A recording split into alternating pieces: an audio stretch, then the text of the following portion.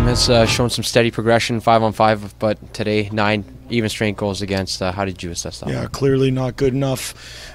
We went away from script, went away from what our game plan was, and we paid the price for it. 9 even strength goals, not good enough. Say 9 goals and look at the goaltending. What do you say about that? No. For me, we're a team. We're all in this together, and there were a ton of breakdowns that led to those goals against. And bottom line is, to a man, all of us weren't good enough tonight. Sorry, Derek. I was just going to ask you, because after the last game, Leon was saying, we're missing a lot of guys, and, there's some of that. And tonight you had the full cavalry. Does that make this loss a little bit more disappointing to you? Well, I thought, we've spent the last 5 weeks or so trying to improve certain areas of our game. And I thought we got away from it tonight, and we paid the price. That stings. It's 9 even strength goals against, not good enough. We came into the Calgary Saddle Dome, a team that doesn't hardly give up anything. We scored 5 goals.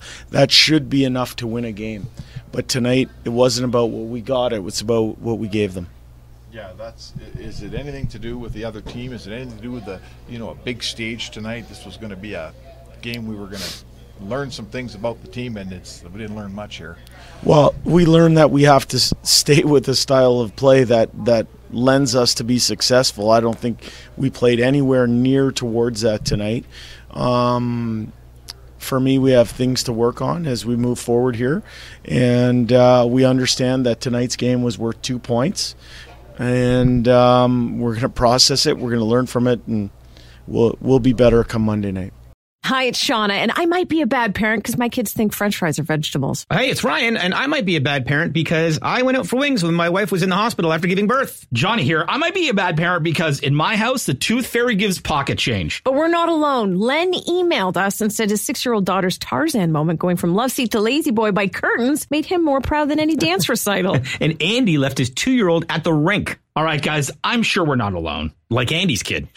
For stories and confessions like this, make sure you check out our podcast. It's called Bad Parents, and it's available wherever you get your podcasts. I left a glove at the rink.